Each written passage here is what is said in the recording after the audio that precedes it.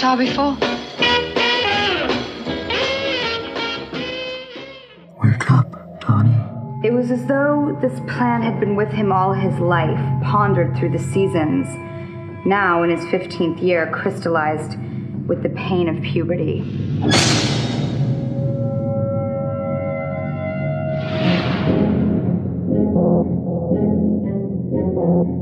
So, why'd you move here? My mom had to get a restraining order against my stepdad. He has emotional problems. Oh, I have those too. What kind of emotional problems does your dad have? I met a new friend. Real or imaginary? Imaginary.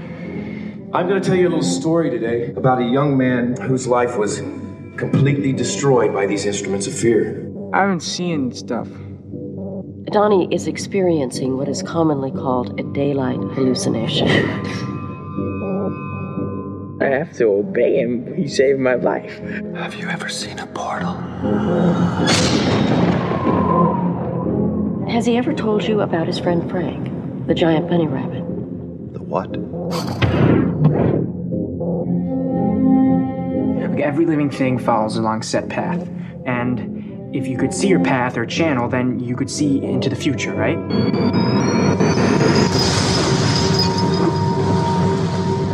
I'm not going to be able to continue this conversation.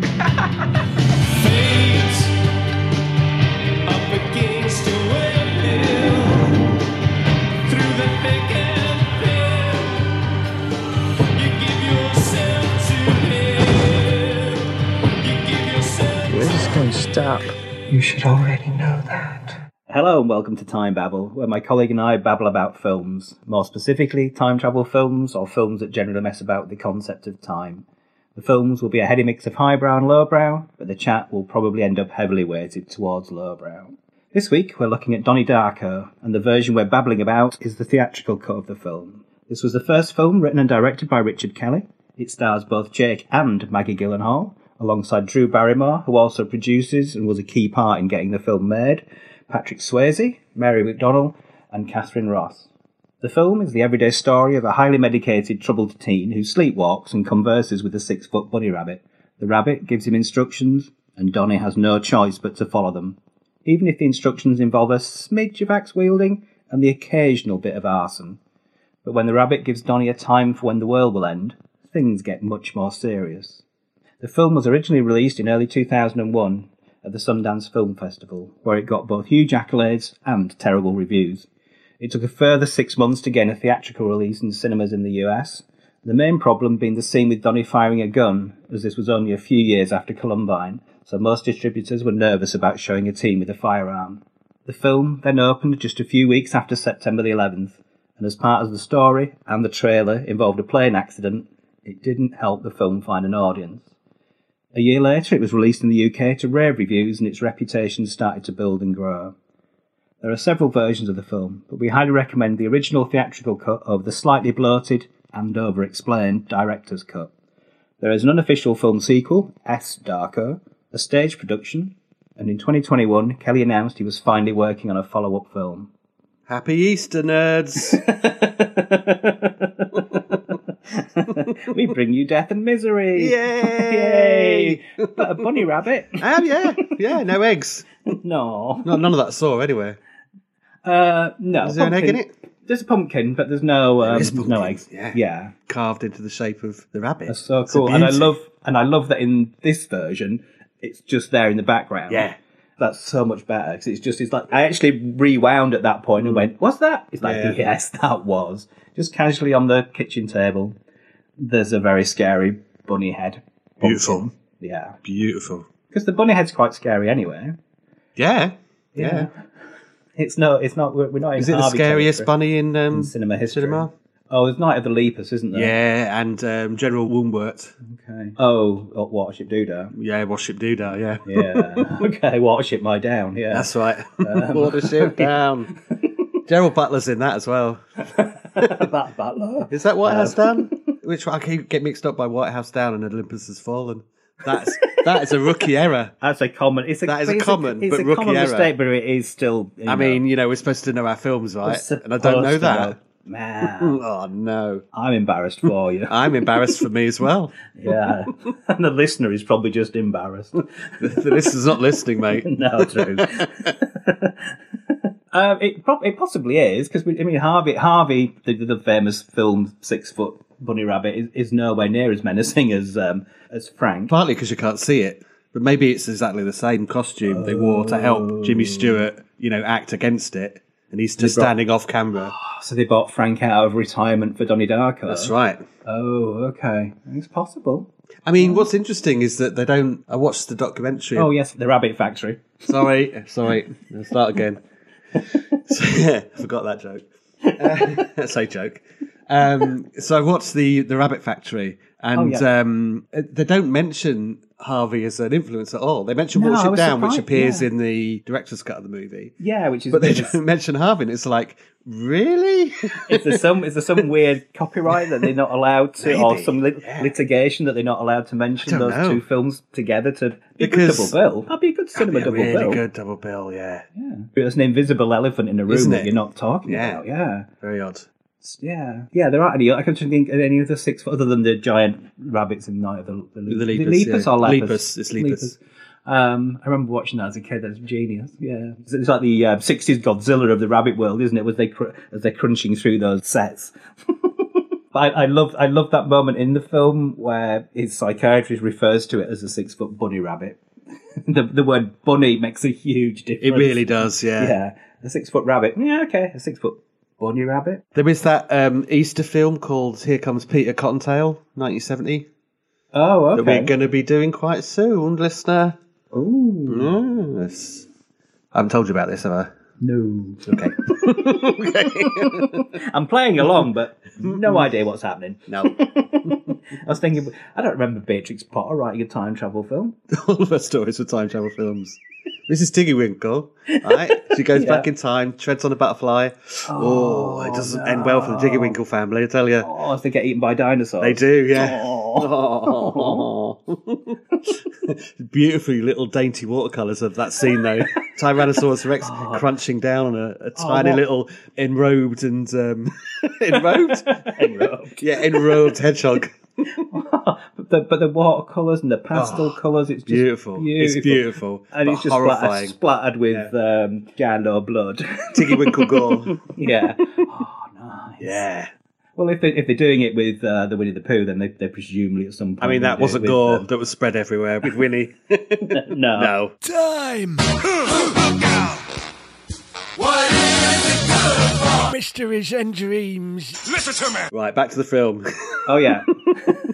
So that's all the 6 foot bunny rabbits covered. Yeah, I think so. If you know any more, All three. if you know any more, send them in. Yeah, Don't send the bunnies in.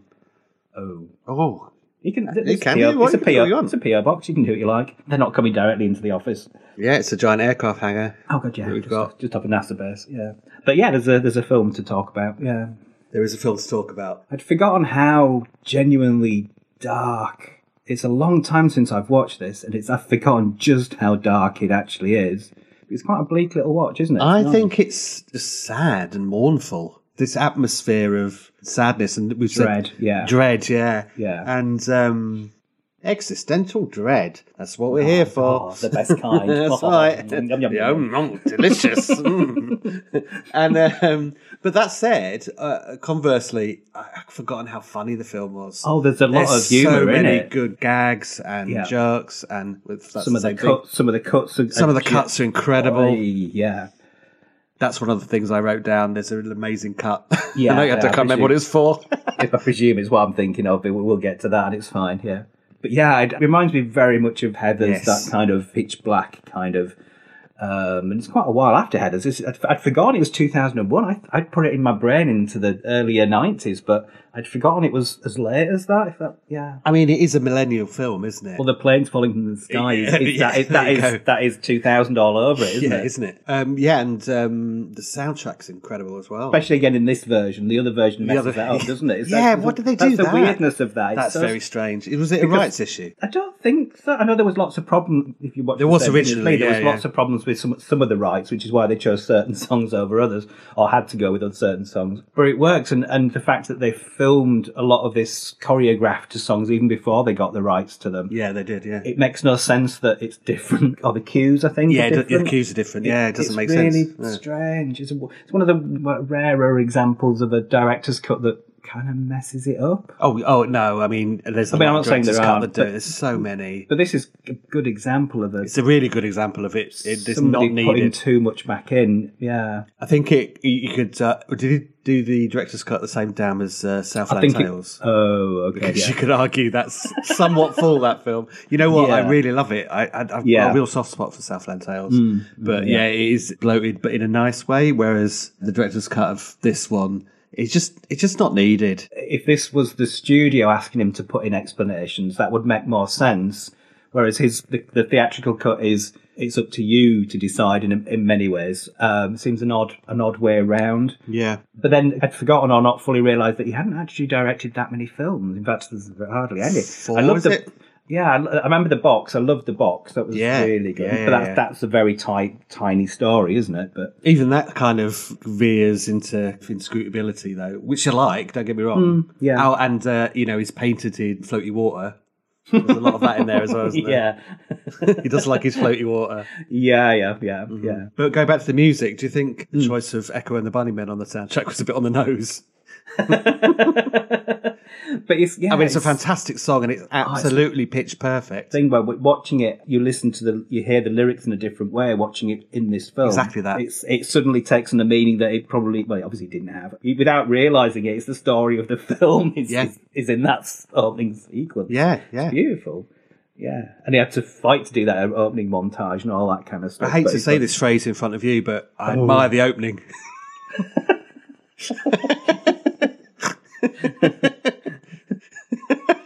No comment. No comment. I'm going to get your lawyers involved in that. Yeah, I can feel their breath. Yeah, I can feel their garlic breath. They do like garlic, don't they? They love garlic. I love garlic. They're never not chewing on garlic. That's true.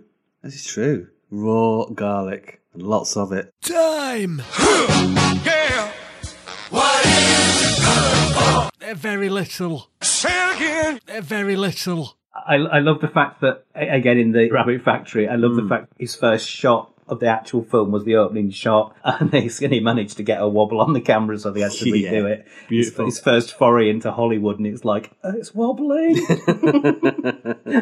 Yeah, it's a lovely shot, though. Oh, it's beautiful. It's a really beautiful opener. Yeah. I mean, I might as well get this out of the way as well. It's a very Lynch-like film, isn't it? In the sense that it's definitely grasping for Lynchian stuff, but it doesn't quite have that. But it feels very much, obviously Twin Peaks fire with me. There's a lot of stuff in there that it feels like this film is kind of... There's homages all the way through, isn't there? Yeah. In a good way. I'm not in any way doing that as a disparaging thing, but it's one of the rare examples of somebody trying to be a bit Lynchian and it actually working. Yeah. Yeah.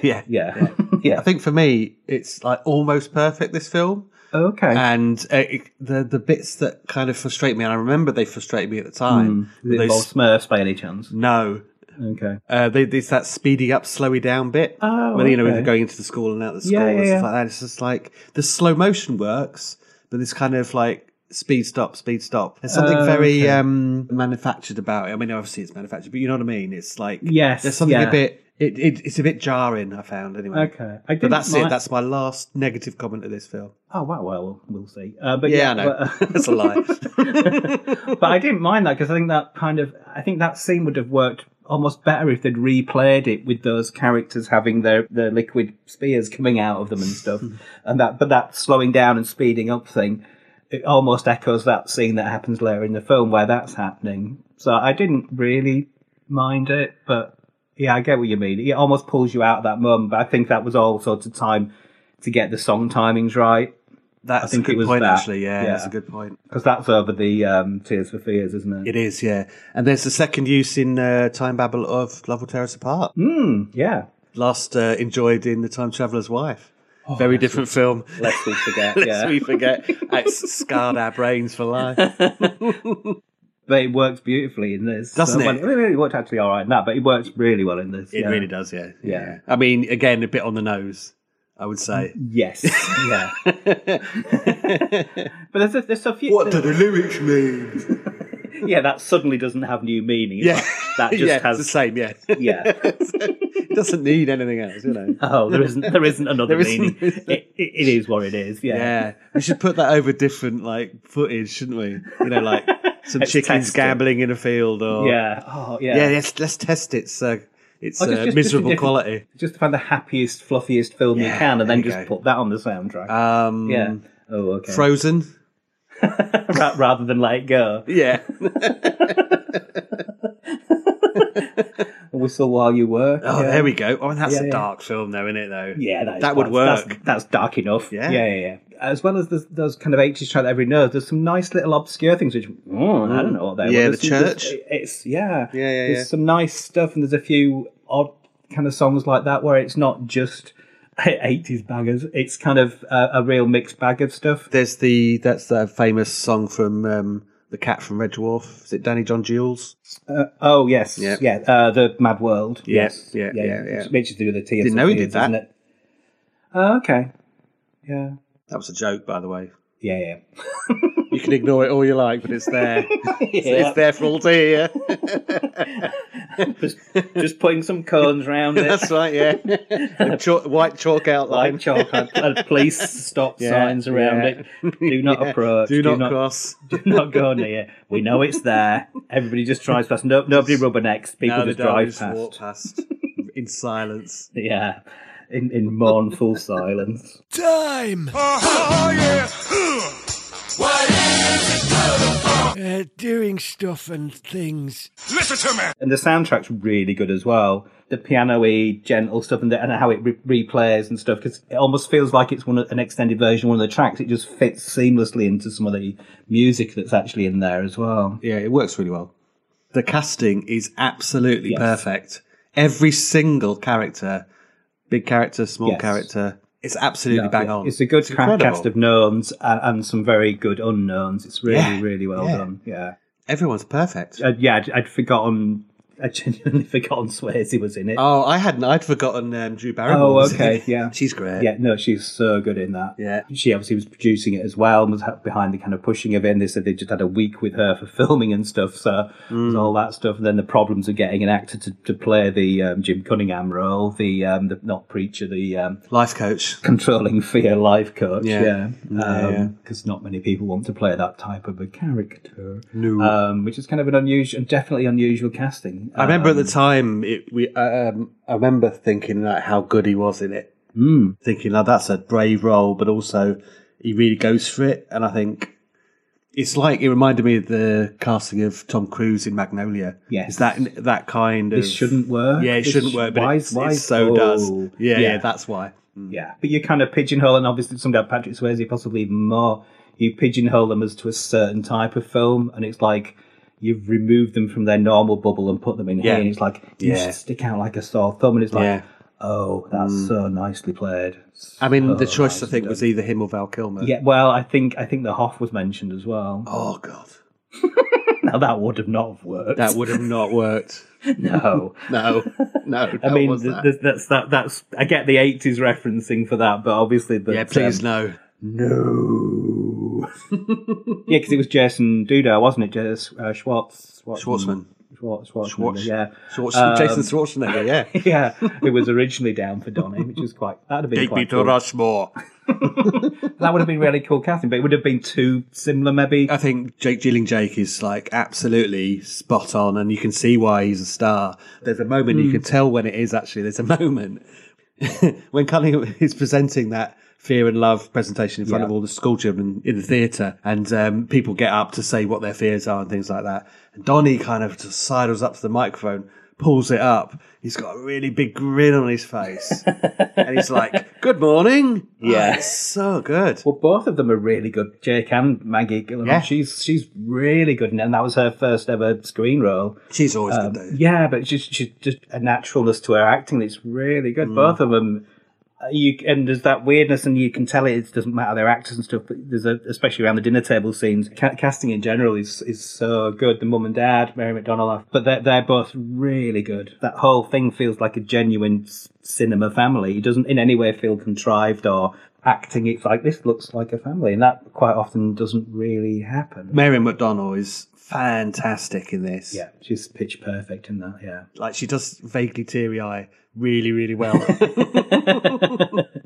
There's the dad kind of laughing at the stuff he shouldn't be laughing, and you can see she wants to, but she's holding it together because that's not the front you put in front of it. But it's just, there's layers of subtlety that are just so nicely done. So yeah, there's that amazing scene where Donnie is taken in front of the headmaster. He's told Kitty, the failed PE teacher, to stick something up her ass. Yeah. And the dad, he can't contain himself. And when they're walking out, he's really laughing. Well, they both grinning. Mum and dad are like, oh my God, did we just do that? But that's also that scene leading up to that is that wonderful cut because we don't see it. That's exactly what it is. Yeah. Yeah, it's just beautiful where she's getting children to speak out scenarios and mark it on the graph between fear and love. And love, yeah. Yeah, and he goes, this is nonsense. There's so many different emotions that a human has, blah, blah, blah. Where can you put this? There's a scene where he literally takes the breath to say the words, and then we cut to the principal's office. Yeah. But that's also wonderfully done because it's the mum, dad, Donnie, and the principal, and you just presume they're the only people in the room. Yeah. And then we get to do the scenario of like, what did you exactly say? And then she stood behind him, and she said she's the one that says it. It's great. That's beautiful. He told me to stick the lecture card up my head or somewhere, however she says it. It's just genius. Just before that as well, when she's giving those cards out, she gave one of the cards to the bully. Well, what, take it? Well, he's like, take it. Yeah. But it's lovely. Just like, ugh. Yeah, no, that's so cool. And Seth Rogen is one of the bullies. He's great. I'd not even registered he was in it because I don't think he'll have been known who he was last time I watched it. So yeah, no, still don't now. No, just know his name. I know he's a person. I know his reputation. Yeah.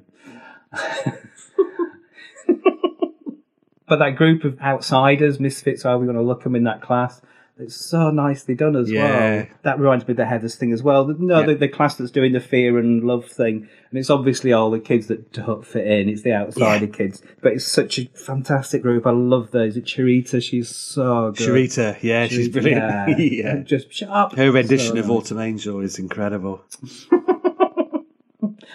You do follow the nerds quite a lot throughout the film, don't you, actually? Yeah. You don't get a lot of the bullies, and there's very little of the kind of normal kids. No, we're definitely hanging out with the outsiders. Even in the English class, we're focusing on those kids. Exactly that. And then when Gretchen comes in, she says, I think I've been sent to the wrong English room. And Drew Barrymore's like, it looks like you fit in here. Yeah. And then she says, what's brilliant? It's like she has to choose a seat. So Pick the boy you find the cutest, I think. That's great. That's really funny. And then just goes, no, let her choose. Isn't that guy like really like doing his trying to smolder? There's a winky smiley face turns around like, oh my God, yeah. Jeez, nobody's going to sit next to you, mate. No, I did. Which not... But that nicely sets the Drew Barrymore character up as the kind of almost outsider teacher as well in this kind of very, very right-wing, religious-leaning school. There's the conversation with Donnie and the science teacher where they start leaning in on God, and he's like, I can't continue this conversation. I'll lose my job. Yeah. And he's like, oh, nice. You realise how right-leaning that whole establishment is. You kind of start to realise what the film's about at that point, you know. And I think they refer to it in the Rabbit Factory, the kind of like first album syndrome. It's like there's so many kind of weaves and stories and ideas thrown in this film that you can almost see what you want to see in it as well. It's really coolly done. It should kind of be a mess, and I can see why some people don't understand it, because lots of people need resolution with things. If you're happy to not have fully explained resolutions, it's beautiful. Yeah, absolutely. Can I ask an idiot? Ooh, okay. Yeah. Oh God, I'm Donnie Darko. You're not prepared, are you? I'm putting it across on the fear side of the graph now. Okay. Yeah. Let's see if we can move it across to love. How often has it moved across to love? I've never ticked. No. Okay. Right. On that bombshell, we'll carry on. Right. Yeah. Is this the only film with a really funny Lorne Green gag in it?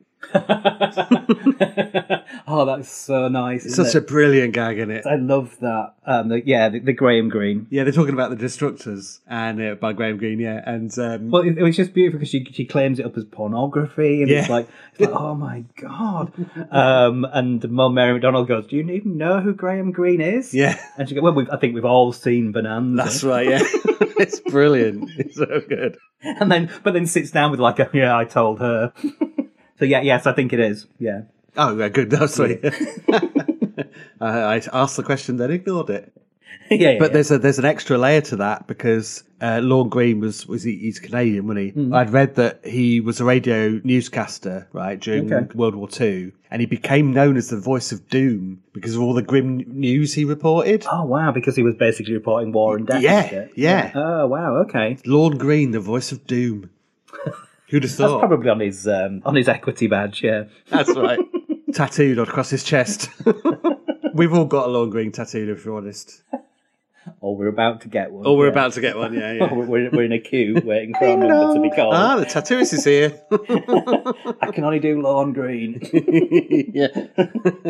Not Lorne Greene bowls, you fool. That's Crown Green bowls. That joke doesn't work. No, but again, we'll put some cones around it. Back to the joke murder scene. They're piling up. The bodies are piling up. Do you want your tattoo with or without the Bonanza hat? Yeah, I think that's your only choice. I think with. Yeah. Well, yeah, you can have it with, are you? Because she, obviously, in the scene in the principal's office and stuff, that character is the butt of all the jokes, really, through the film, because she's so uptight, and obviously she's the one fawning after the dancing. And that scene where they reveal what the Swayze has been up to is just so beautifully played, where they just hold the newspaper up and they're celebrating and they have to read the headline. That's so nice. They're celebrating the win of Sparkle Motion. Yeah. Do you want to explain who Sparkle Motion are, Andrew? While I look up. Well, it was the Dirty Dancing Man. So as part of one of the school productions, he's hosting basically a talent show for the kids. The aforementioned, is it? Sharita. Sharita's does her dance. Walter Mangel. Who else? Does somebody else perform? No. Another performance? Is it just those two? And then we go to the dance troupe. We've seen practicing earlier in the film and stuff, so we have seen them doing their they're in the routines. beginning, aren't they? Yeah, they're in the montages. Yeah. And then they perform their song, which is a dance tribute to the Duran Duran hit Notorious. Could have been an excess. Could have been a lot worse, yeah. But it works so well because you've got the kitty person who's the uptight, religious, right-winging person, and you've got very small children dancing quite provocatively to a Duran Duran song at the school fair. It's a beautiful, kind of weird moment. And the Darko daughter is in it. Yes. It keeps cutting to the parents and Maggie Gillingjake. Their faces are brilliant. They're really, really enjoying it. That leads to an amazing line later on when Kitty comes round to see Mary McDonnell at the house because Cunningham has, he's been taken away by the police. He is a naughty man. He's a naughty man. Because Sparkle Motion have won a trip to cross country for some big competition or something, she has to go and represent Le Soirs at the trial. So she asks Mary McDonnell to chaperone Sparkle Motion, and she's like, no. And Kitty goes, sometimes I doubt your commitment to Sparkle Motion. She delivers it so straight. It's great. And like Mary McDonnell's smirking. Oh, yeah. Just holding back. Just let you just babble away. Yeah. For her, this is like the perfect opportunity. Yeah, it's brilliant. Well, at the beginning of that conversation, Kitty kind of says, you weren't even amongst the first parents that I asked, but nobody else will do it. It's like, so you're the last. You are the last choice I've got. But it has ramifications, doesn't it? Because that's what affects Drew Barrymore and probably the science teacher as well. Even they touched upon, the Grandma Death character, where she pushes her out of the way matter-of-factly, and she is the one creating fear. It's kind of trying to teach love, but at the same time just basically instilling hatred in people. It's really well done. Instilling hatred in people. It's really well done. It's really well done, yeah. Central performance. And the Oscar goes to... Well, the Oscar goes to the psychiatrist who was in The Graduate. Oh, yes, Catherine Ross. Catherine Ross, yeah. Some lovely seasons of psychiatry. Oh, my God. I'm never, ever going to be hypnotised. No. Donald Darko is... Little Donald, he under hypnosis. And he's recalling his disappointment and regret of not getting Hungry Hippos. for Christmas. Yeah. Oh, it's lovely. Yeah, who wants to relive those past childhood traumas? Yeah. I don't think we found out what he did get instead, but we know he didn't get Hungry Hippos. He certainly didn't get Hungry Hippos. No. Who was the red tracksuit guy? The lurky guy. Yeah, he's in it a couple of times. I think so when Gretchen and Little Donald have their first kiss, or they're about to. Nearly. Nearly, but don't. Don't, because there's this. There's a weird guy. And he's there later on. It's like this kind of. Is he? Oh, he's the red herring. I've worked it out. Yeah, okay. Move on. Next. And cue Sting. Not that Sting. We've done that joke before. Yeah. We've done all these jokes before. We have done. Is it about time that I put a chalk mark around your jokes? No, it's only fun when you're doing it to somebody else. Yep. Said Jack the Ripper. And I quote. You can quote me on that. Time! Yeah! What is it good for? Nothing, actually nothing. Can I ask another idiot? Oh, yeah. Ask another idiot. Hello. Hello there. Hello. Good morning. What's a chud? What's a chud? Yeah. Isn't chud the one that comes out of the... Is that the film where the monsters come out of the... No, that's Ghoulies. The toilet. I don't recall seeing chud. I feel like I should have seen chud because I used to watch a lot of that. It stands for Cannibalistic Humanoid Underground Dwellers. Oh, okay. But I don't know if they're referencing that chud. So in the Rabbit Factory, they talk about the fact that they were going to, when they go to the cinema, they were going to go see chud. Oh, really? Oh, that's a nice layer. The people who owned the rights to chud were asking for a ridiculous amount of money, and one of the producers knew Sam Raimi, who kind of went, "Yeah, I can get you this." It's like, yeah. So we get the Evil Dead.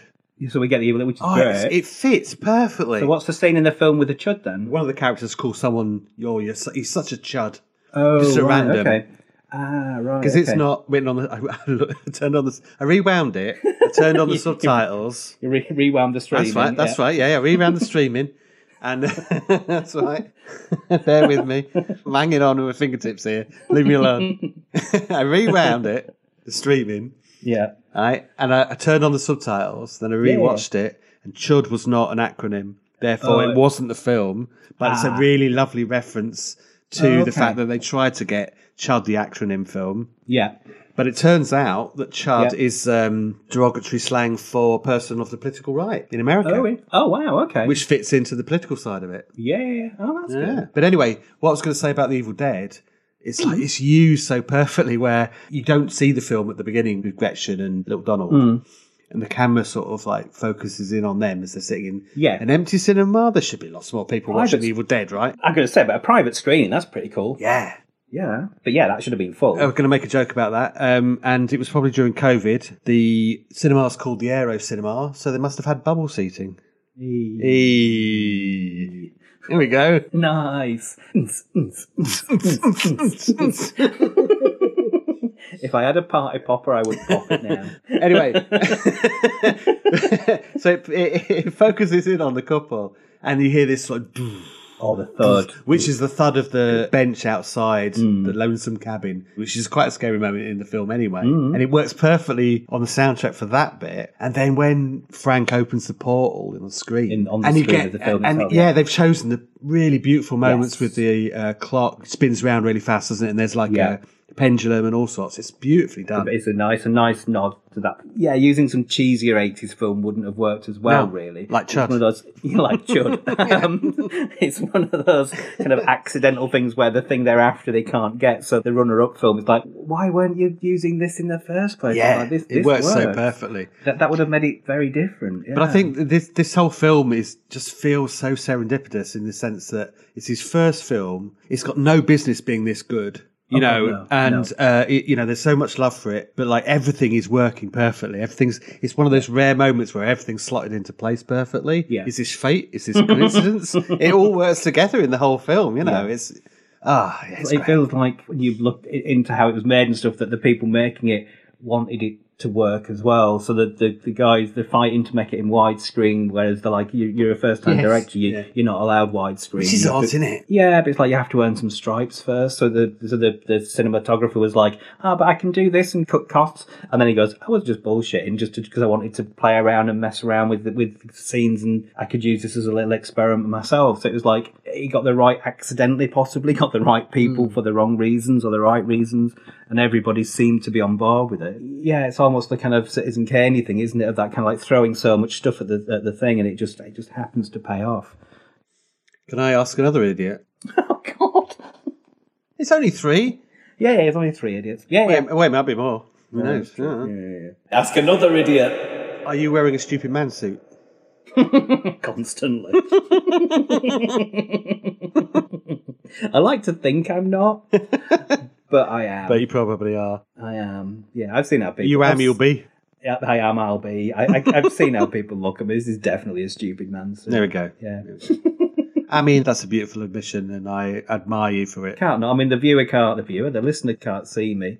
Unfortunately, listener, I can. Somebody has. You can feel but the listener can hear the pain in your voice as you're speaking to me. Yeah, so it's true. Yeah, it gives them a glimpse of how horrific. The empathy as well. I know, that's sweet. Yeah. If only I meant it. I'll still take it. You might as well. I'll still take it. It's as close as I'm going to get to any kind of compassion. Time. Yeah. What is it good for? Not much, really. Drew Barrymore, she gets sacked for being too experimental, and she runs outside the building and kind of goes, fuck! She turns around and Sharita's there and eating a sandwich. But also, is she underneath? She's underneath. She's hiding. Yeah. Like, oh man. And they just exchange that beautiful look of like of that almost like kind of like it doesn't get any better when you get older. But yet, there's a scene later on where Donnie encounters her. Yes. She's always hanging around the group of kids, isn't she? When Donnie's there, or she's sat by herself, like at the fountain and stuff. She's around a lot. You know, he sort of like grabs her and says, "We'll get better," and she realizes that it won't. And runs off. Yeah. That not also because she's in love with him? Oh, yeah, absolutely, yeah. The person that you admire from a distance is suddenly grabbing you by the head. And she's got, like, they're not even headphones, are they? No, they're mufflers. So basically to drown out the world, she's constantly wearing kind of earmuffs. And he's like, oh, my God, yeah. Yeah. In the next scene, he's wearing them. Yes, that's... Which is great. I'm not going to give them back. I'm just going to steal them. We've talked about it earlier on with the Joy Division on soundtrack, where the party at the end. Oh, right, and there's a shot of the grandfather clock in the Darko's house. Yeah. And even the grandfather clock looks like a sad face. Oh. It's brilliant. The whole film is drenched in its sadness, that even the clock is disappointed. The whole film is a sad face. But yeah, again, there's this humour running through it. So there's a bit where, like an hour before the world ends, go to see Grandma Death. And there's little Donald and there's Gretchen. And there's his 2 friends, because they've been to a fancy dress party. One of them is dressed as a Viking.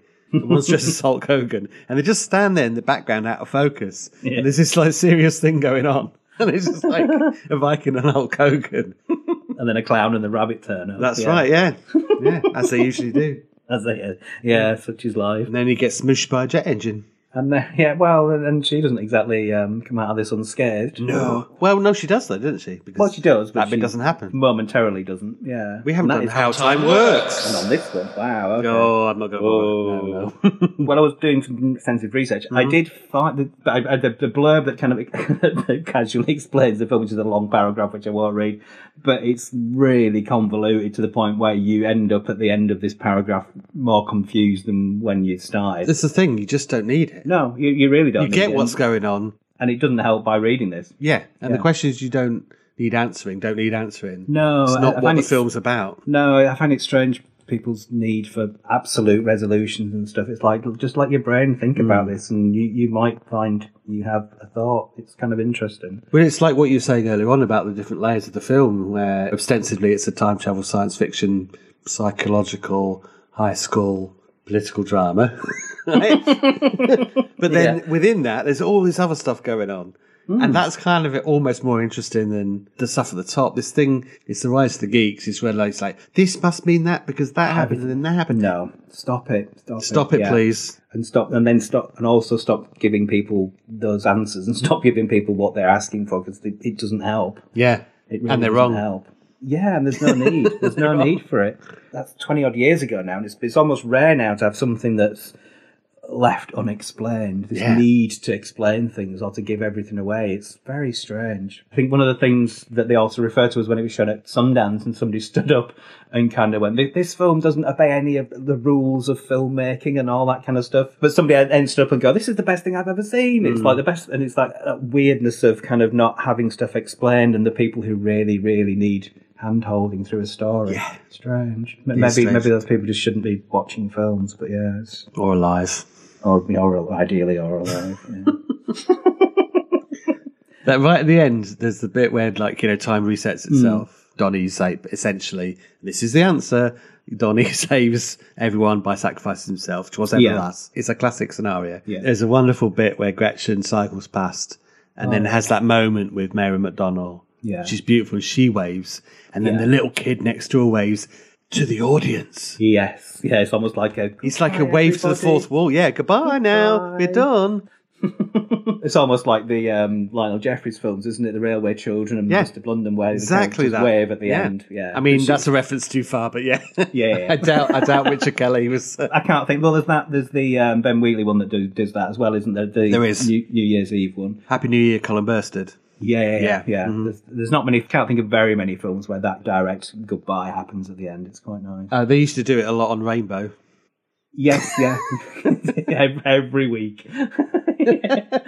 What a horror show that was. Anyway, let's not go into that. I do love that scene as well, where we found out, obviously, the jet engine has also re-crashed, or crashed for the first time, and we see the family outside. And I love how it pans across the distraught family. It pans to Mary McDonnell. She's obviously visibly upset, but she's almost nonchalantly leaning on a tree and she's holding it in. Just again, that character holding in what's going on. It almost looks like she's indifferent until you realise, oh no, it's such a beautiful shot as it pans through the distraught faces and then her just static. It's wonderful. Yeah, and that confusion when Gretchen waves at her and just waves back because she doesn't know. They don't know each other now. Although I don't think they actually knew each other anyway, did they? But not really. No, I don't think they ever meet. Unless there's a bit that I can't remember from the other cut. But who cares? Yeah, nobody. Are we going to leave it on who cares? Is that what we're going to do? Is that what we've come to? Who cares?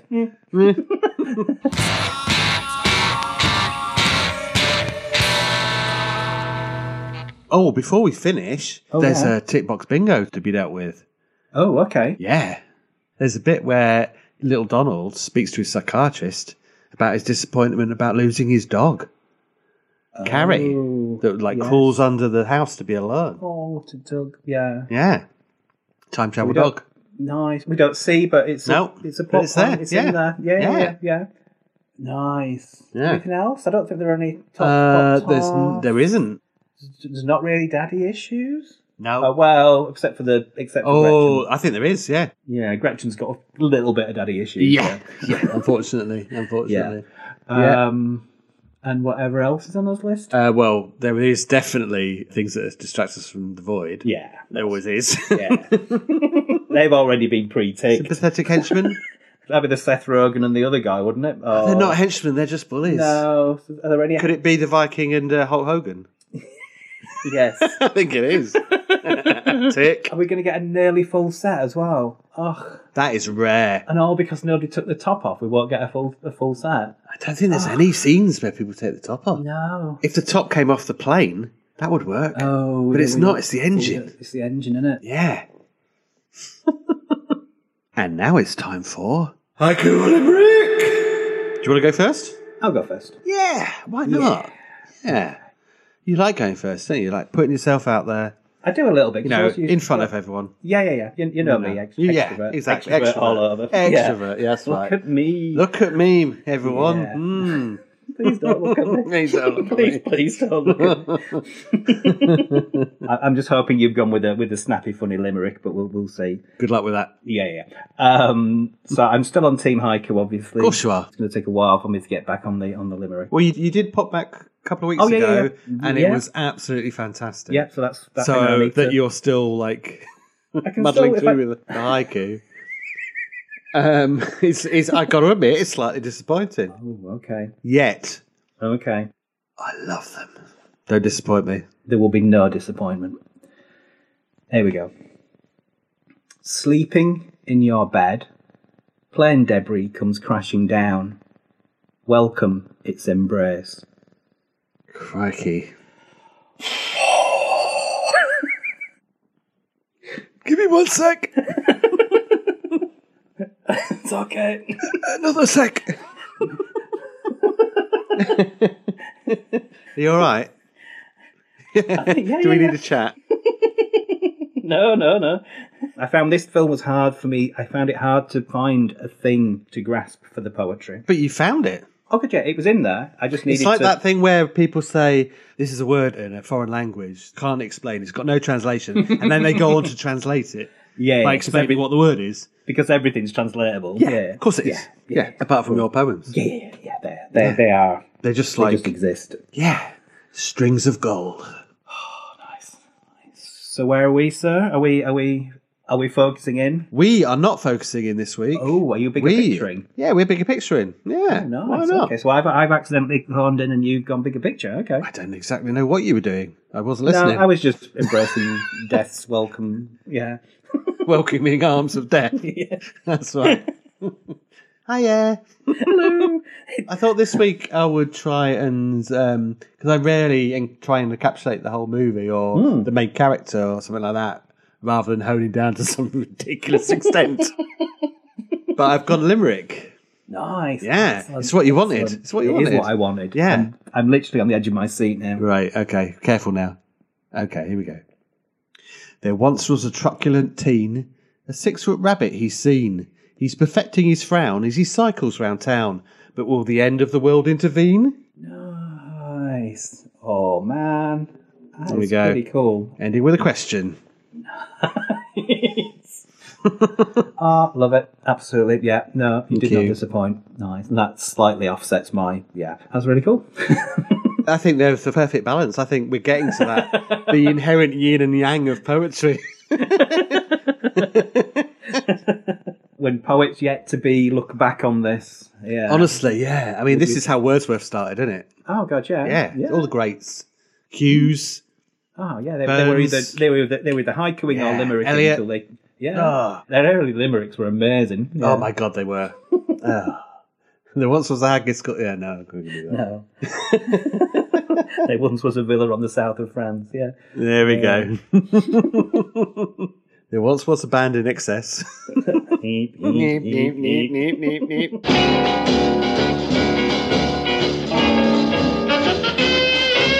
Black leather, smash, smash, smash. Black leather, crash, crash, crash. Black leather, kill, kill, kill.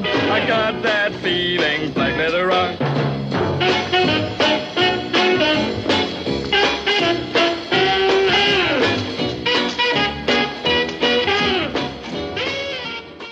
That gag wouldn't work if it had been Chud and the Last Temptation of Christ.